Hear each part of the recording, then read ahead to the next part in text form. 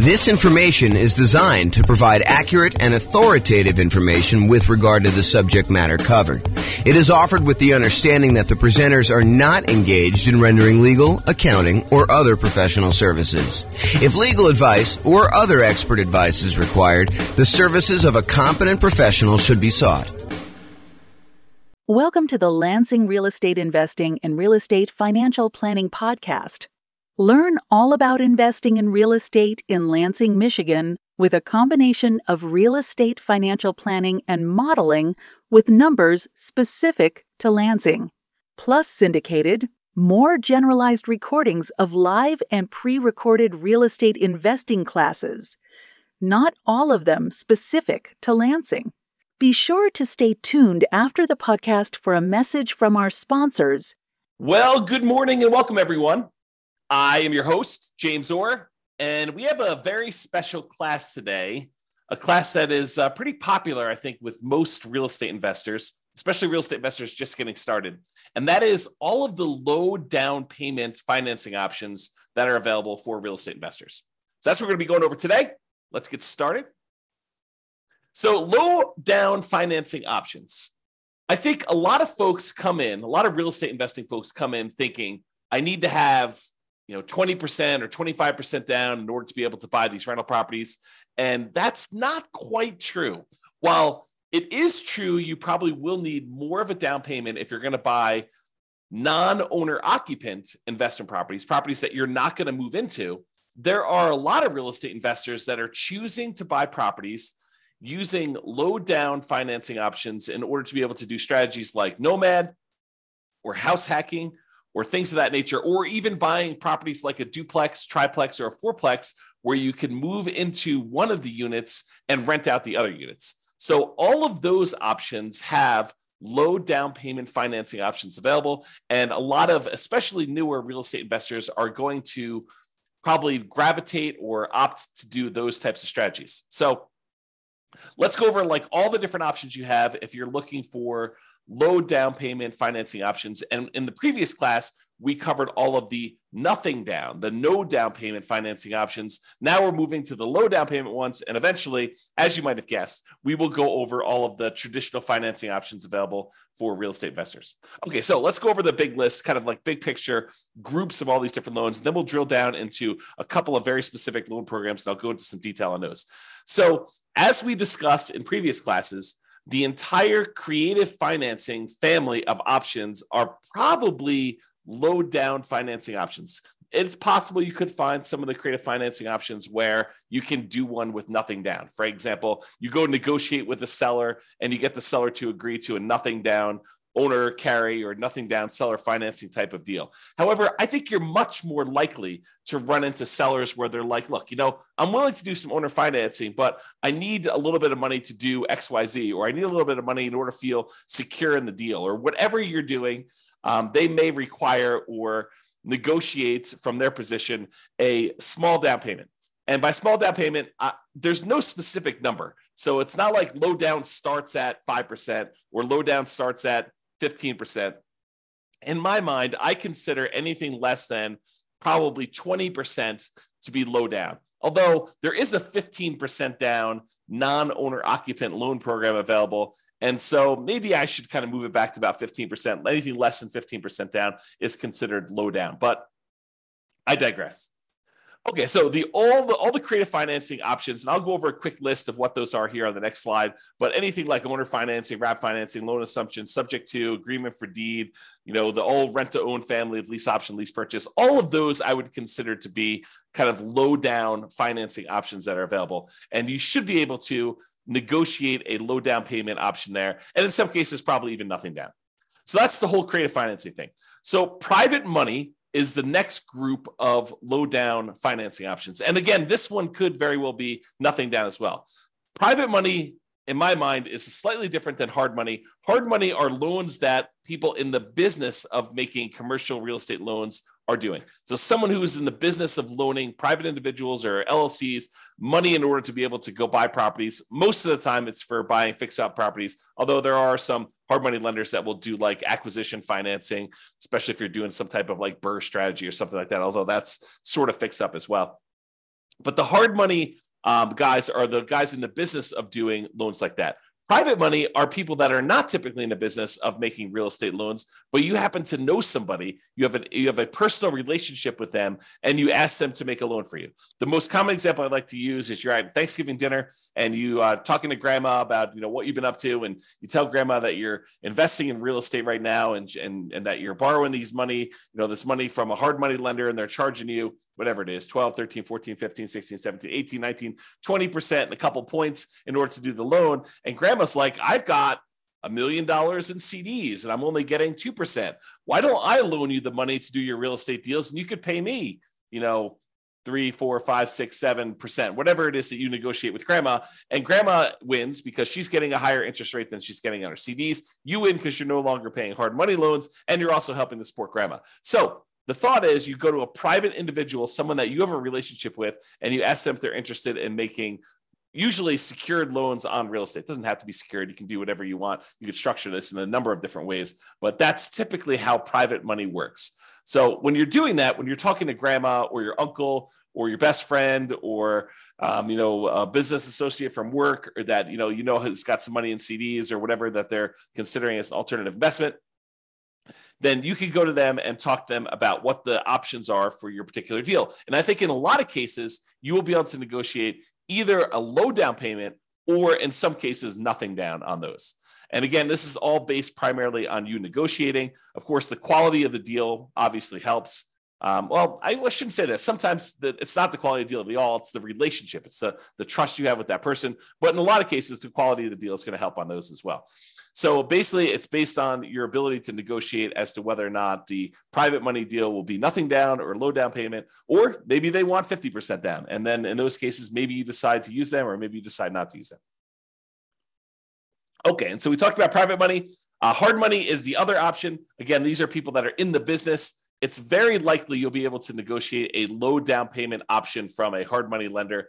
A lot of times they want you to have a little bit of skin in the game, although there are definitely some that are willing to do stuff with nothing down if the deal is strong enough in most cases. So if the deal is really, really good, a lot of times you can negotiate nothing down in the deal. However, in a lot of cases with hard money lenders, they're going to want to see a down payment. They're going to want to see you have something invested in the deal so that they know that you're likely to kind of complete the project. And these tend to be the private money ones. They could be, you owner occupying a property, or someone going and buying a commercial property, doing a fix and flip, something that they're not going to move into. However, with hard money, they're usually going to exclude any owner occupant type properties that you personally would be moving into. It's okay if you have a tenant move in, but they usually don't want to get involved in the laws related to making consumer loans for an owner occupant. And so they will typically try to avoid those. You may find one that is willing to make an exception, or one that doesn't know about this, or one that doesn't care. But I think a lot of hard money lenders are going to avoid trying to make owner occupant loans for that reason. Okay, so did we cover hard money loans? Very likely to be able to negotiate low down payment. In some cases, nothing down based on the quality of the deal. I think we talked about that when we talked about private money. It still applies to hard money, typically commercial properties. So it's not typically good for house hackers or nomads. And for those that don't know, some people just kind of jump in the middle, and this may be the first class they're listening to. House hackers are people that are buying properties where they are renting out part of the property that they're living in. The most common example is someone buys a duplex, they live in one of the units and they rent out the other unit. But it could be you buy a single family home and you rent out different bedrooms as another example of house hacking. Nomading is different. Nomading is when you buy a property as an owner occupant. You get owner occupant financing, usually with nothing down, 3.5% down, 5% down, 3% down, something like that, where you move into the property. It is a requirement of the lender that you move into the property. If you don't move into the property, it's considered loan fraud, and it's a big deal. Don't do loan fraud. So you put 5% down as an example. You move into the property. You live there for a year. The year is a requirement of the lender. When you go and get the loan, they're going to have you sign a piece of paper that says you're agreeing to occupy the property for at least a year. So by signing that document, if you don't stay there a year, that's loan fraud. It's called occupancy fraud. So don't do that. So you live there for a year, but once the year is up, you can take the property and you can then convert it to a rental property, move out, put tenants in the property, and continue the process of buying your next property, probably with 3%, 5%, 3.5% down. Acquire the next property, live there for a year, and then convert that one to the rental. So the nomad strategy is systematically buying a property as an owner occupant, living in the property for at least a year. Sometimes it's longer if you need to save up more for a down payment. Then when you're done living in the property, you convert the previous one to a rental, you buy another owner occupant property, you move in, and you repeat the cycle until you have as many rental properties as you desire. So that is the nomad strategy. And you can nomad and house hack at the same time. Imagine for a minute, you owner occupy into a fourplex, you rent out 3 of the units, and then after the year is up, you move out of the fourplex and you go buy a single family home and you repeat the process. Or maybe you buy a single family home, you get roommates while you're living there for the first year. And then once the first year is up, you move out, maybe you bring your roommates with you, maybe you replace yourself with another roommate where you were living or whatever you decide to do. But that is the idea behind nomading and house hacking at the same time. Okay, so a lot of the no and low down financing options, the traditional ones, the kind of more conventional, go to a mortgage broker type of loans you're going to get, are good for house hackers. You know, those guys that are renting out bedrooms or buying duplexes, triplexes, or fourplexes and renting out part of the property that they're living in, or they're for nomads who are buying a property as an owner occupant, moving in, living there for a year, and then converting it to some type of rental. So the two primary low down financing options for house hackers and nomads, real estate investors that are using that strategy, are FHA financing. And FHA financing is a 3.5% down loan program that we typically use to buy single family homes, but you could also use them to buy duplexes, triplexes, or fourplexes. You cannot use them to buy 5 units or more. That's a totally different loan program. But if you want to go buy a single family home, a duplex, triplex, or fourplex, you can use FHA financing, a 3.5% down loan program, in order to be able to do those. The other typical low down financing option for house hackers and nomads is the conventional loan, and that's a single family home only product for the low down payment options. You could do, conventional loans for these higher with higher down payments for multifamilies, but typically if you're doing the low down option, it's going to be for single family home only. And then sometimes you'll be able to get down payment assistance in addition to getting the loan. So for example, in some real estate markets, not all, but in some real estate markets, you'll find local down payment assistance programs that combine with an FHA loan program where they don't require 3.5% down anymore. They may require 1% down or $1,000 down or something like that. And the down payment assistance program helps you with the other 3.5%, the other part missing from the 3.5%. So that's a different strategy to think about. Okay. And then there may be, I won't know, but there may be banks that are local to you, like local community type banks that also offer low down payment programs or nothing down loan programs, if you could find those too. So maybe your local credit union has a 3% down or 5% down loan program that is slightly different than the FHA or conventional loan program. So you may want to check with them as well. All right. So that's the big picture overview of the low down financing options. Just a quick review of what the creative financing ones are. I sort of gave you this list already, but I will share them with you. And then if you think any of these sound interesting to you, you'll want to dig into more. But the creative financing ones that probably are low down: owner financing, where you get the seller to act like the bank. Those could be low down. Wrap financing, where the seller has an existing loan on the property and they decide to keep the loan in place, but act like they're financing the whole thing. You send a payment to them. Part of that payment goes to pay their underlying loan that still remains on the property. So that's wrap financing. That could be low down, sometimes nothing down. Loan assumption, if you're going to formally go in and assume like an FHA loan, you could do that. And a lot of times those would require a small down payment in order to pay the seller some of their equity. The whole rent to own, lease option, lease purchase family, where you're leasing the property and you either have an option to buy the property at some point in the future, or you have a lease on the property and you have a purchase contract to purchase the property at some point in the future. A lot of times those will require that you have some type of upfront money. And in some cases, it looks a lot like a security deposit, right? Like the seller is like, hey, listen, I want to rent you the property. And you go to them and say, hey, if I rent this property, I'm good at making my payments on time. Would you consider selling this property to me? And they're like, sure, yeah, I'll give you an option to buy the property, for the next 2 years at this price. And, you guys come to an agreement on that, but they may still expect you to have a security deposit, which looks a lot like a down payment, which looks a lot like low down. Okay. So those are some options when you consider that. Then the whole agreement for deed, bond for deed, contract for deed, installment land contract, family of kind of creative financing options. And I think a lot of those sellers are going to want you to have a little bit of money in the deal as well. And then buying properties subject to the existing financing, where the seller deeds you the property, they leave their existing loan in place or liens on the property for that matter, but they leave their existing loans in place on the property, and you buy the property with that loan still in place, subject to the existing financing that is on the property. And in those cases, I think some of the sellers are going to negotiate some type of low down payment on those as well. Okay, so that's sort of the creative financing family of options and how they kind of relate to being low down. All right, so let's talk about two different loan programs, the FHA loan program, which we'll talk about in detail here, and then the conventional loan program. So we'll go over just a little bit of detail about these. Of course, the place to actually get the information on this is to go talk to your lender. So if you think you're going to be doing the FHA loan program, I give you some really basic information. I'm not a lender, and you're going to want to go talk to your specific lender and get the most current up-to-date stuff, because this stuff can change. I'll kind of point out a couple of recent changes that my lender told me about. Matt Weaver from Excel Financial provided me some updated information on the conventional loan program here just a few minutes before I made this presentation.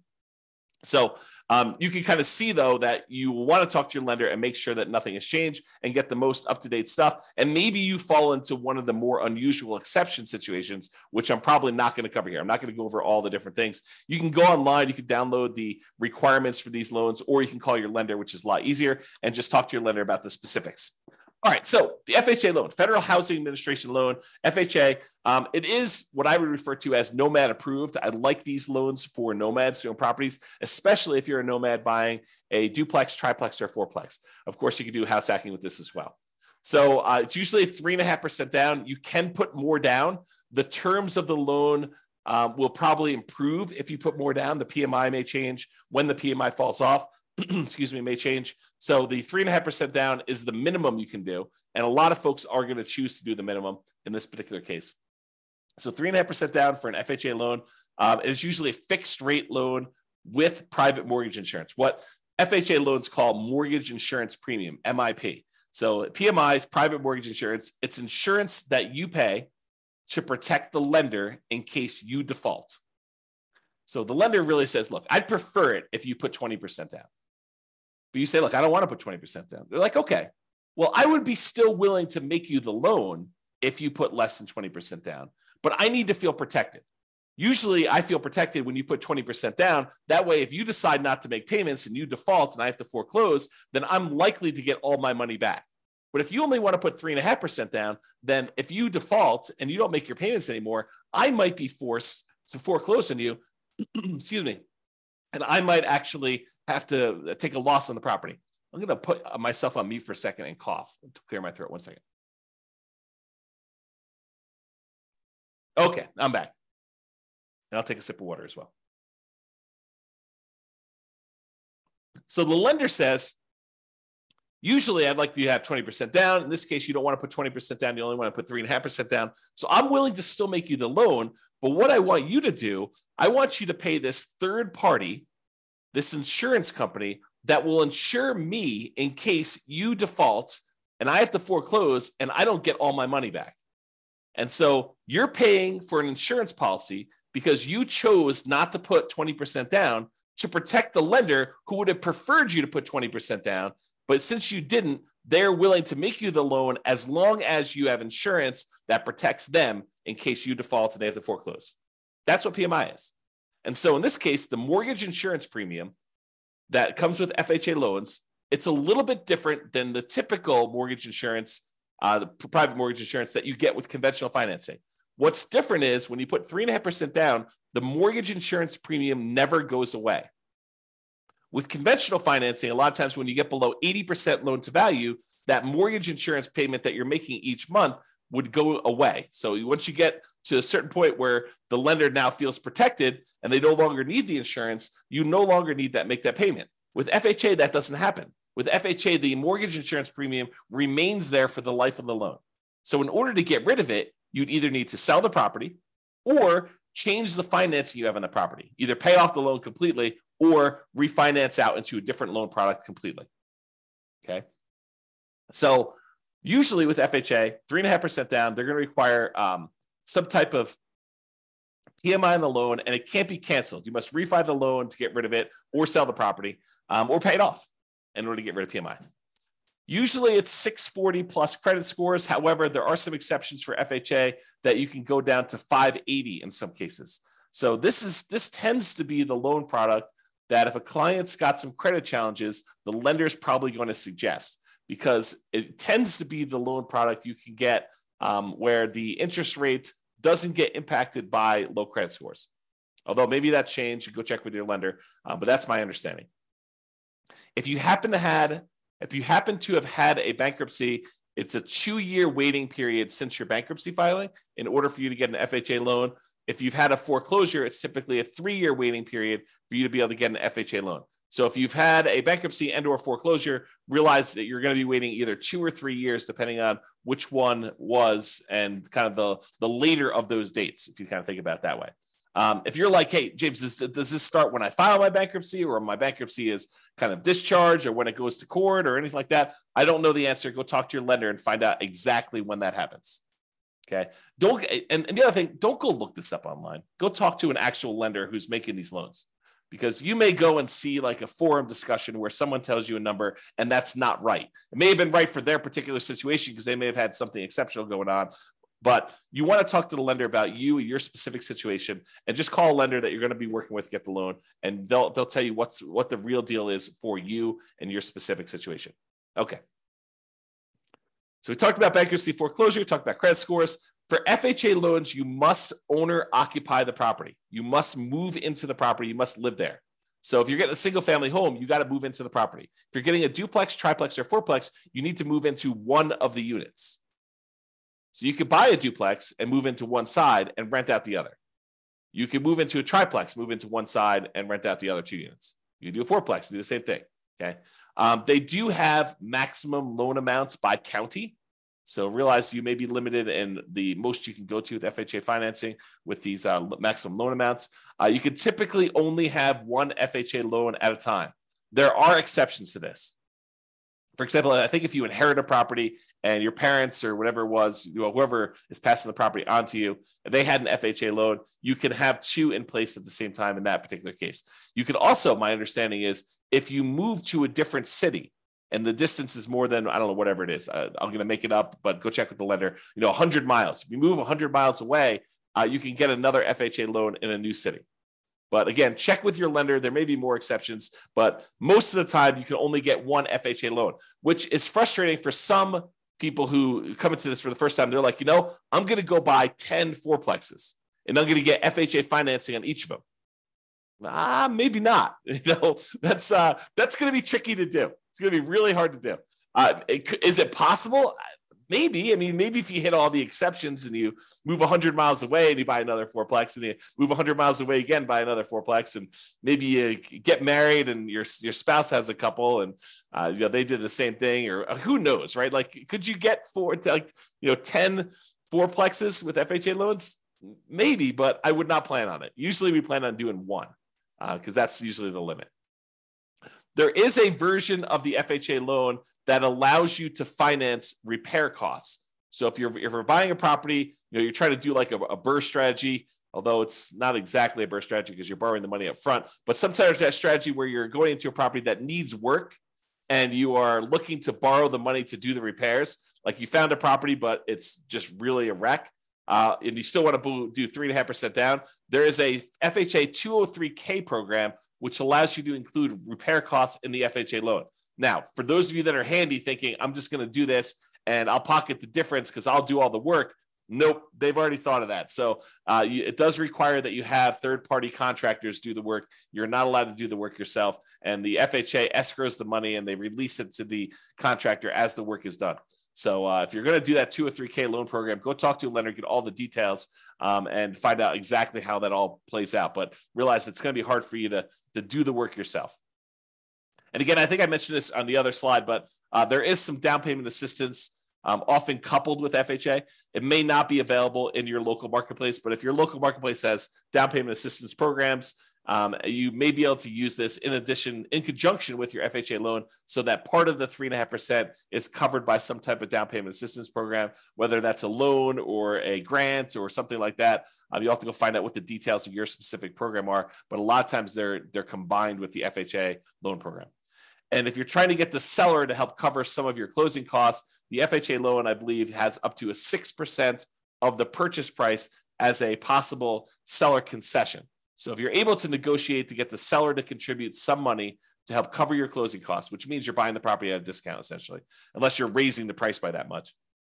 You're getting the seller to agree to contribute some money towards your closing costs. You could do up to 6% of the purchase price in order to get that on an FHA loan. There's a limitation to max out at 6. Usually we're not anywhere near that, just so you know.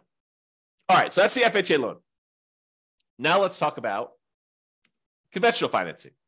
This one is also Nomad approved. I really like this one for doing Nomads. In fact, this is probably the most common Nomad loan program. If you're going to be doing that strategy where you buy a property, move in, live there for a year, then you convert it to a rental, the conventional financing loan program, 5% down especially, is your most common version of that.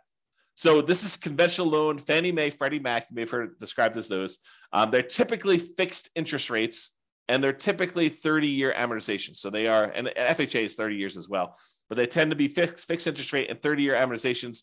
We tend not to do 15-year loans because the monthly payment goes up quite a bit for a 15-year loan. Although, if you're in a situation where 15-year makes sense, you're welcome to do that. And they do offer those, but realize most of the time we're doing 30-year loans on those. For conventional financing, typically it's 740 plus credit score for the best interest rates. You may be able to do some lower. There's probably some mitigating factors, and they may do hit on some other things based on that. But usually 740 credit scores get you the best interest rates. For owner occupants, which is what we're talking about doing here, it could be as low as 3% down, but most commonly we're doing 5% down. And in both those cases, there's going to be some type of private mortgage insurance because you're putting less than 20% down. Okay, that private mortgage insurance is typically whenever you put less than 20% down on a property. The 3% down one is called the Home Ready or Home Possible loan. Primarily, it's for first-time home buyers. So you can't use that repeatedly. That's my understanding, but go check with your lender, see if you can use it more than once. Most of the time, you're going to be doing the 5% down with these types of loans. And usually the 3% down is a little bit uglier interest rate. It may be worthwhile for you to save up extra in order to get that extra 2%. It may make it a much better loan, a little bit better cash flow for you. It might be worthwhile doing that. Typically, you can get 10 non-owner occupant conventional loans per Social Security number. However, when you're doing owner occupant loans, there is no limit. You have to qualify, but there's no numbered limit on that. So if you're going to try to go buy, 20% down investment properties, you will be cut off from getting conventional loans after 10. Now, in some cases, you can split the loans between you and your spouse. And this would probably require you to do separate tax returns and for you to not have both of you guys on each of the properties. But imagine for a minute you were really committed to doing 20 properties or 15 properties, something over 10. And you're like, okay, look, this is what we're going to do. We're going to start filing separate tax returns, even though we're married.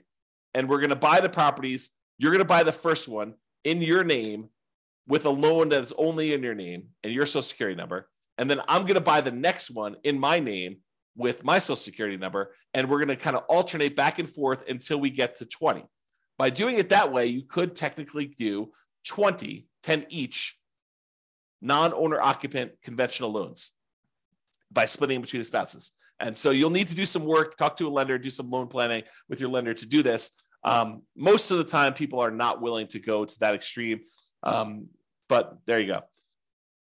There is no limit for the owner occupant ones. So if you have, 10 properties already and you're trying to do your next property as an owner occupant, you're not limited by that one. So you could do an 11th conventional loan as long as you're moving into the property to do that. So if you're trying to do the Nomad strategy, you can go beyond 10. But if you're trying to do, buying non-owner occupant properties, you're probably going to be cut off at the 10 number per Social Security number. Typically add 5% down payment for multifamily. I've got a little slide here coming up with the down payment amounts. 2 to 4 units is the multifamily one. For Fannie, you could do cash out refinances up to 4 finance 1 to 4 unit properties. For Freddie, it's up to 6. This rule may change. I knew this rule existed at one point. I'm not sure if it's still current, so check with your lender to do that. Both of the things, rate and term refis up to 10 finance 1 to 4 unit properties. So Nomads, be careful. If you think, hey, look, I'm going to do this Nomad strategy and I'm going to acquire a bunch of equity in properties, and then I'm going to try to do some type of cash out refinance to fund acquiring new properties, realize that's a tricky strategy to accomplish. Because when you're doing these nomad strategies, you're putting, usually 3% or more commonly 5% down. It takes a while for you to get to the point where you get at least 20% of equity so that you could do the refi, and then enough equity where it's worth doing that refi, because now you're going to go and try to do a refinance, take the loan that you have that was an owner-occupant loan, presumably at a better interest rate because it was owner-occupant, and now you're going to try to do a cash-out refinance, take the hit on the interest rate, and you're only going to get a certain amount of money out there. I don't know. That seems like an expensive way to access that equity, in my opinion. So be super careful about this. Really think through that strategy if that's a strategy you are going to do. It's not like an automatic no. It's just much trickier than I think folks realize. You may want to discuss or consider minimizing your interest rates as you acquire while you can if you're going above refi thresholds and not able to do cash out refinance in the future. This is the case where it might be better for you to buy down your interest rate when you're doing a nomad strategy and you're already getting an owner-occupant, a little bit lower interest rate, and you're probably not going to be able to access that money with cash-out refinances for a long time. So it might be better for you to actually buy down the rate and get a really good rate knowing that you're going to keep that loan for a very long time anyway. And I think Matt told me this. I think you could do a rate and term refinance immediately after closing. So if you're trying to do some type of buy a property and then do a refinance to get better rates in terms right after closing, you can do that. Like if rates drop a lot from what you've locked, but there is a 12-month waiting period, which is up from 6 months before on doing any type of cash out.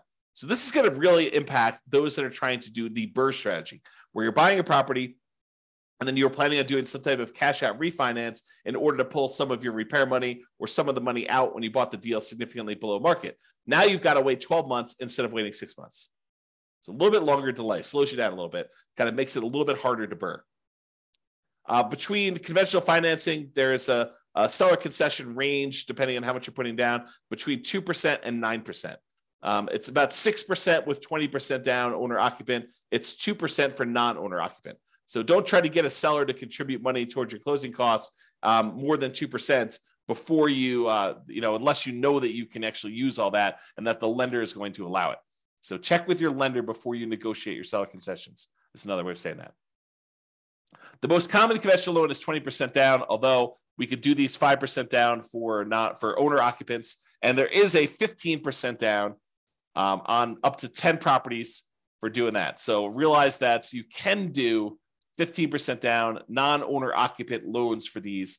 There is PMI on that one, and the interest rate is usually a little bit uglier than doing 20% down.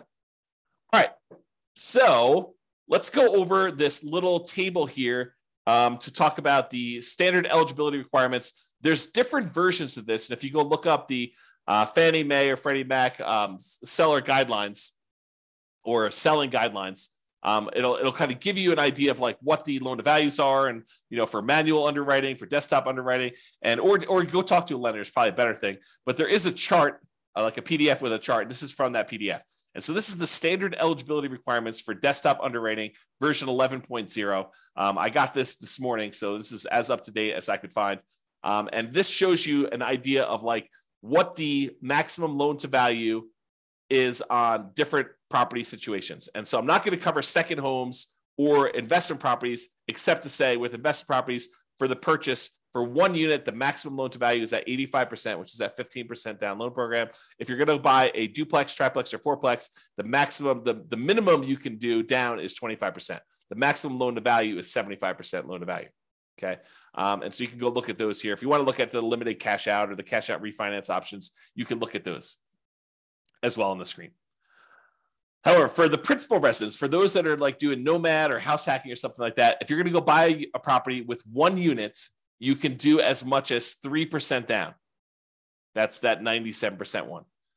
For adjustable rate mortgages, you have to have 5% down. But for fixed rate mortgages, you could do 3% down on those. If you're doing a duplex, you could do 15% down if you're going to move into the property. If you're going to do 3 or 4 units, a triplex or a fourplex, you have to put 25% down in order to owner occupy the property there.